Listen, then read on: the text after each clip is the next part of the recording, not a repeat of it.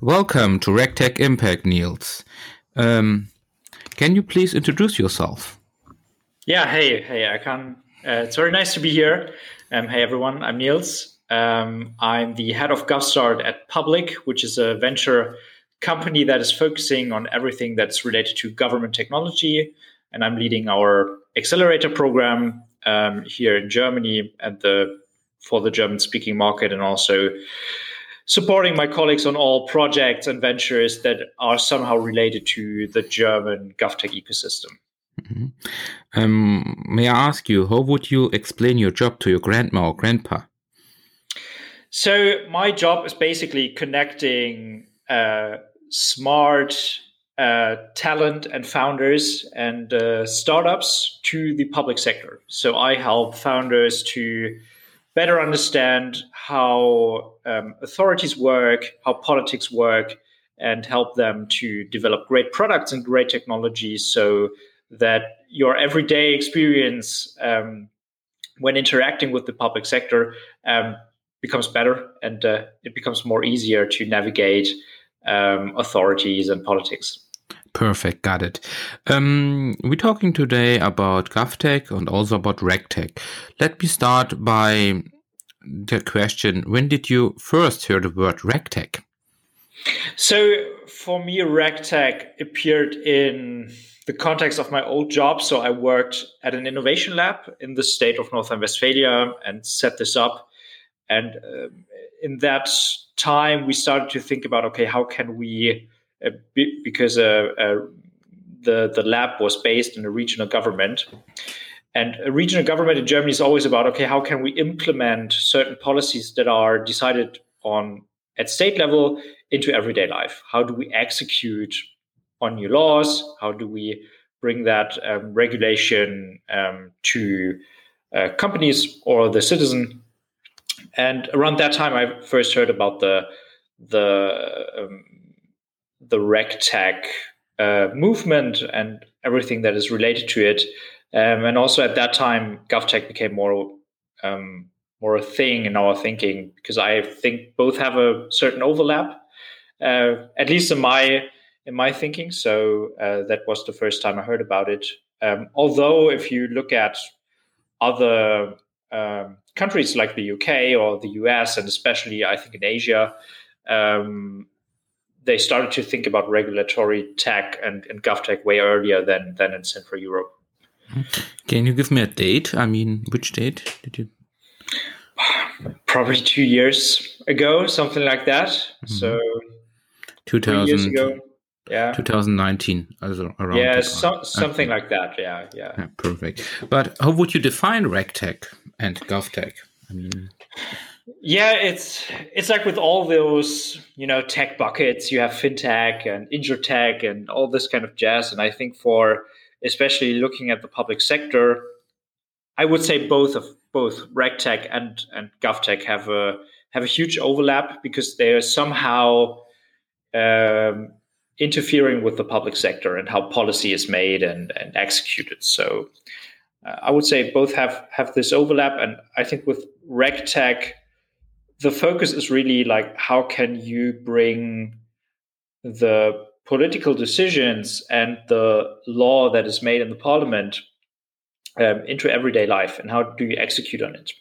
So for the past, this was basically, set up an authority, have humans and civil servants making sure that everything is applied, and more we see, rather than implementing manual work, we see tech that is implemented to make sure that companies stay compliant, civil servants act the right way and act in a way that this is good for society. And I think that's where RegTech comes into play. So I would say RegTech is a part of GovTech, because when we think of GovTech at Public, we always look at this as a vertical that is made from who is actually using the technology. So in terms of GovTech, this is like a vertical that is used by the public sector, and that can extend RegTech, right? So, for example, certain communication technologies are also for us GovTech. When you look at intelligence services or the army or the police, with a different need for communication technology that can also be in the sphere of GovTech, whilst RegTech for me is a bit more narrow and really down to how can we actually operate on top of policies and laws. Oh, interesting. I mean, a very interesting topic or the definition. But let me think about what is your view on the fast changing technology landscape in today's world? Do you have an opinion? That's a broad field, right? And you can look at this from so many angles. So I'm originally a finance guy, so I have a background in investment and finance. And for me, today it's quite hot. So if you look at financial markets and where investment is flowing in, it's definitely technology. Like technology companies have a valuation that is way higher than other areas. So still this software and tech area is the way to go. And I think you can look at the capital that's flowing into this and say, okay, that's where people think the future lies, right? So I think that hasn't changed. I think the phrase software is eating the world is still true. And I think what we see now, and from my everyday work, that the public sector is more and more important, actually, and more technology companies look into, okay, how we have now changed the life of the B2C market. We have changed the way B2B is working. And I think we see increasingly companies thinking of, okay, what's the next step here? And that's B2G, so business to government, and how we can change that. So that's becoming more and more important. Mm-hmm. And I can sense that from my everyday work, definitely. Mm-hmm. How do you think can technology help also in the public sector? I mean, do you have an example? Well, as I said, like the field is very broad, and there are many areas where technology can help. And I think one example is tackling climate change, for example. So giving the public sector good data on environmental procedures and environmental data. It can help in the way authorities are interacting with citizens. Yeah, you can today. In Germany, at least, you can open a bank account in 5 minutes via your phone and on video ident. I think fastening those procedures in the public sector, so applying for certain services and stuff like that, I think that's becoming more and more important. And and I mean, at the end, it can also help the public sector to make better decisions, right? So in the business world, we've seen the rise of business intelligence and companies relying more and more on data and making better decisions based on data. And I think in the public sector, we just seen the start, actually, and authorities and politicians are getting more and more used to using data as a base for evidence-based decisions. Mm-hmm. I mean, to sum it up a little bit, what do you think are the 3 major upcoming trends in GovTech? Do you have an opinion? Yeah, definitely. I mean, that's also part of my work. So we look at the landscape and look at what areas are actually interesting and where we think the public sector is actually ready to adopt certain technologies. And I think the big overarching trend is data and use of data. It's still a thing. It's been around for years and years, but with some changes in Germany, for example, when it comes to central databases and registers, and also with companies like Politeia, for example, coming up, we see more and more authorities making use of the data and looking into this, making better decisions. And that's also the base for better procedures. What I also sense is the need for communication and collaboration technology. So we see a public sector that is lacking behind when it comes to, technologies we all know: Slack, Microsoft Teams, messengers, working mobile, stuff like that. And I think the public sector is more and more adapting those technologies and also articulating, okay, we need maybe a different set of tools here, or those communication technologies need to have a certain level of security that we need. So there's also a big trend there. And the last big trend for me is definitely AI. So, but let me narrow this down, because AI is often named as a huge trend, right? Probably some of your interview partners said that as well. But I think like this, a very narrow kind of AI that is transparent and where we know what it's doing. I think this kind of artificial intelligence solutions will become more important to the public sector. So let me tell you an example. I work with a company, it's called Violytics, and they use AI to find damages and potholes in streets, right? And on the street surface, and to help government better plan for their infrastructure and maintenance. And I think this is like one example where the use case is very narrow, and it's very good to have an AI technology that is good at this specific use case. And I think we will see more of those specialist AI services in the public sector, and they will become more and more important. Thank you. I mean, we talk about what and how, but just think about, as I a RegTech or GovTech company, should I contact a public authority directly, or who's my contact person? Also, just imagine I'm a RegTech startup or GovTech startup. Where I start? Oh, that's an interesting question, because I think it's different for a RegTech company as for other GovTech companies. So let's start with the broader scope. So I think as a GovTech company, for sure, you should talk to the public sector in general. I mean, they are your, like, even if they are not your direct users and you develop a product that is more tailored towards citizens or whatever, at least the public sector is a very important stakeholder for you. So you should definitely talk to them.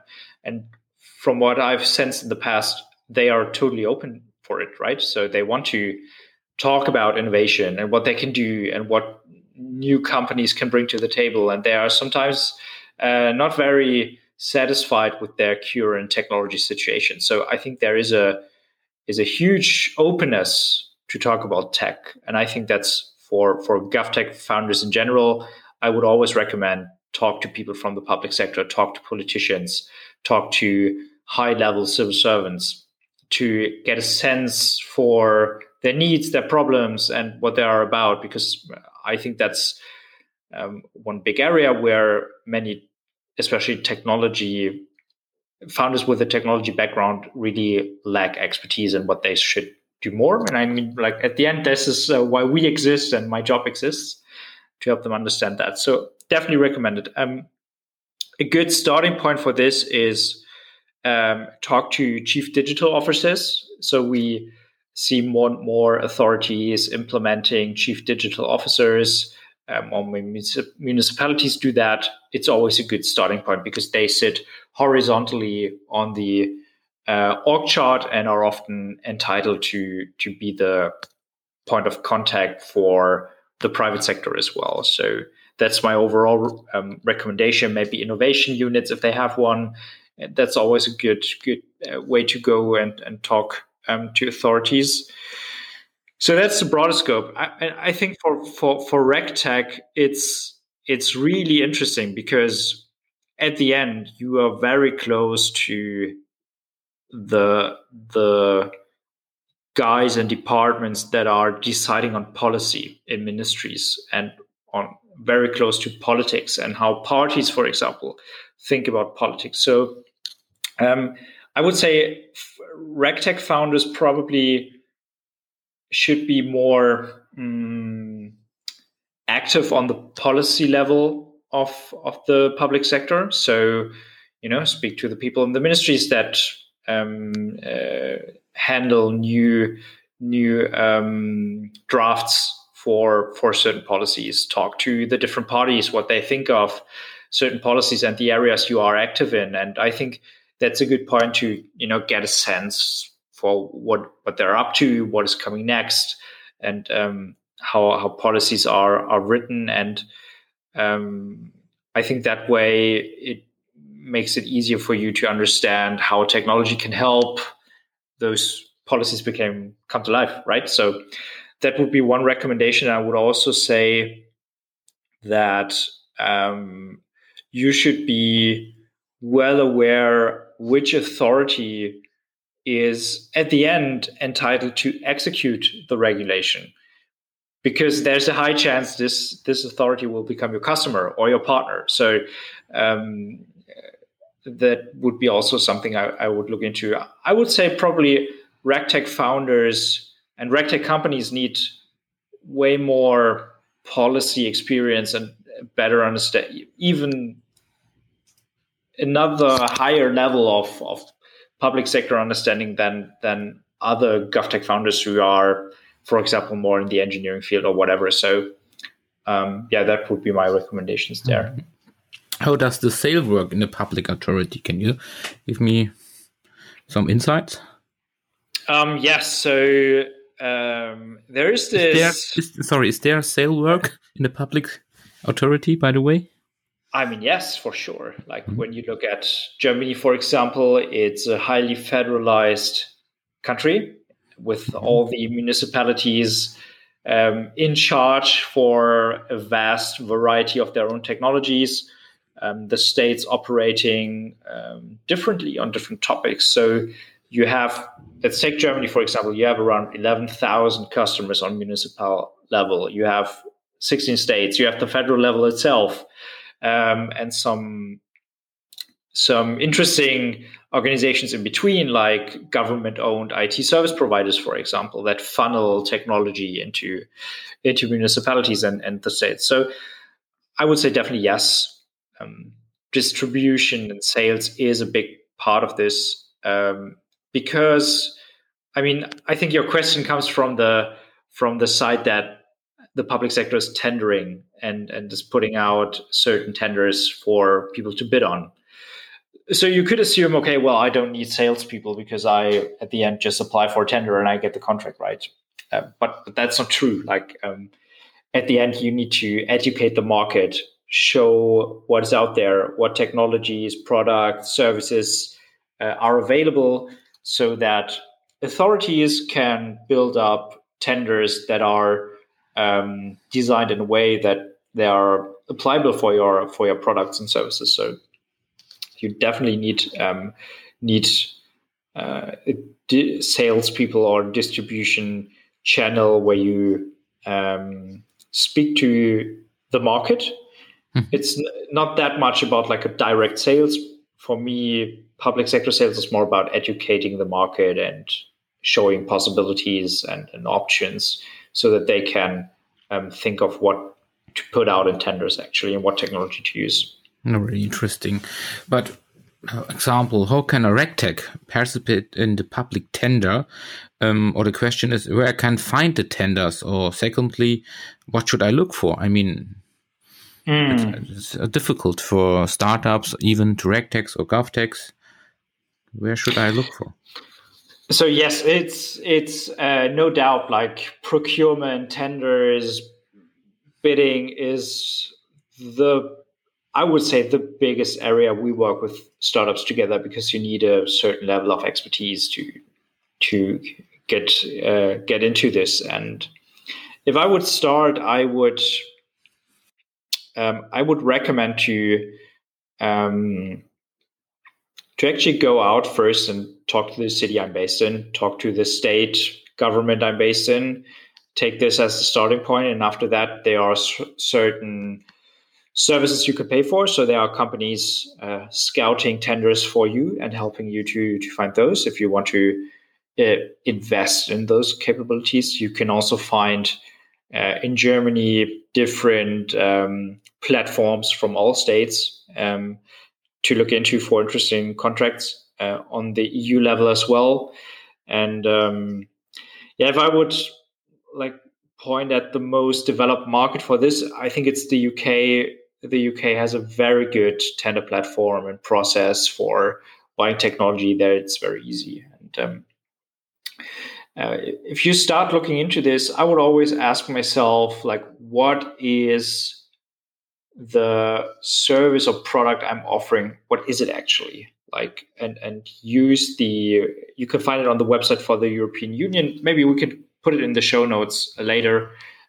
There's a nice list of the official procurement service descriptions, and you can find the bucket you are fitting in. And I think that's a great starting point, because you can start actually filtering through tenders more efficiently.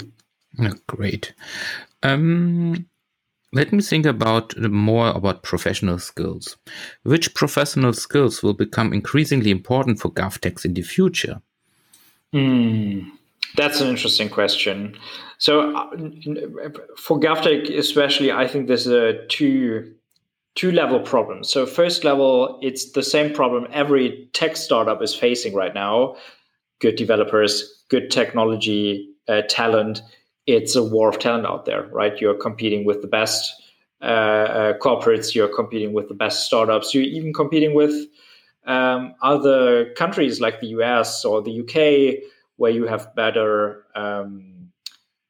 better environment for startups to actually attract talent, I would definitely say. So you have those problems. And on top of that, which I think is also quite challenging, you need people that understand government, understand the public sector on the one hand, but can also adapt this to new technologies, new styles of work, a different way of solving problems creatively. So I would say most companies I work with, they are the biggest challenge is to find those kind of people that can actually deliver a project, can manage a distribution strategy and stuff like that. This is very challenging because the public sector, especially Germany, is not very open to let talent out or in. So often those experts are there, but they are stuck in government. And that's a huge challenge, definitely. Well, let me think about, what do you think the public sector do better in RegTech or GovTech tasks than 5 years ago? Also, an interesting question. What they do better now? I think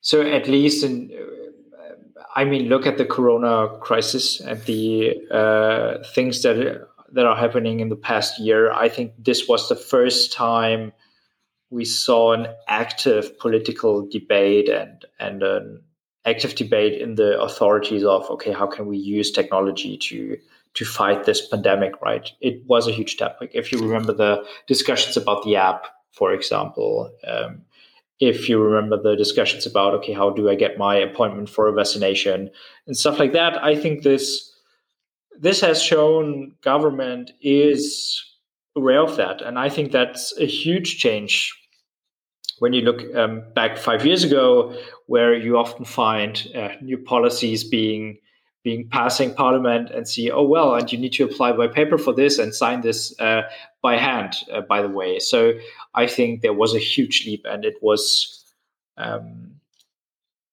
mainly driven by the pandemic, but also driven by some policy thoughts around the Online Access Act in Germany, for example. If I look into other more developed markets outside Germany, so let's take the UK, for example, here as well. I think they are thinking more and more about how can we have procedures in place that actually work without human beings involved, right? And how to design them fair, transparent, and in a way that this really works. It's a bit like the Estonian model, for example, where you can, just get an automatic reply from the tax authority that, oh, by the way, that's the tax refund we are going to pay you. Are you okay with that? Right. So it's a totally different way of thinking, and I think there are countries that are way ahead, like Estonia, like some Asian countries as well, some that sit in between, like the UK or the US. And I think Central Europe and Germany especially has made a huge step forward to, getting back on track and being in this more advanced group because of the pressure of the pandemic. Yeah, that is a positive side of the pandemic. We can sum it up, I think. But to be able to transform the RegTech or GovTech function into the digital age, all parties of the global ecosystem, I mean public and private, should work together. Who globally are taking the lead in this? What is your opinion?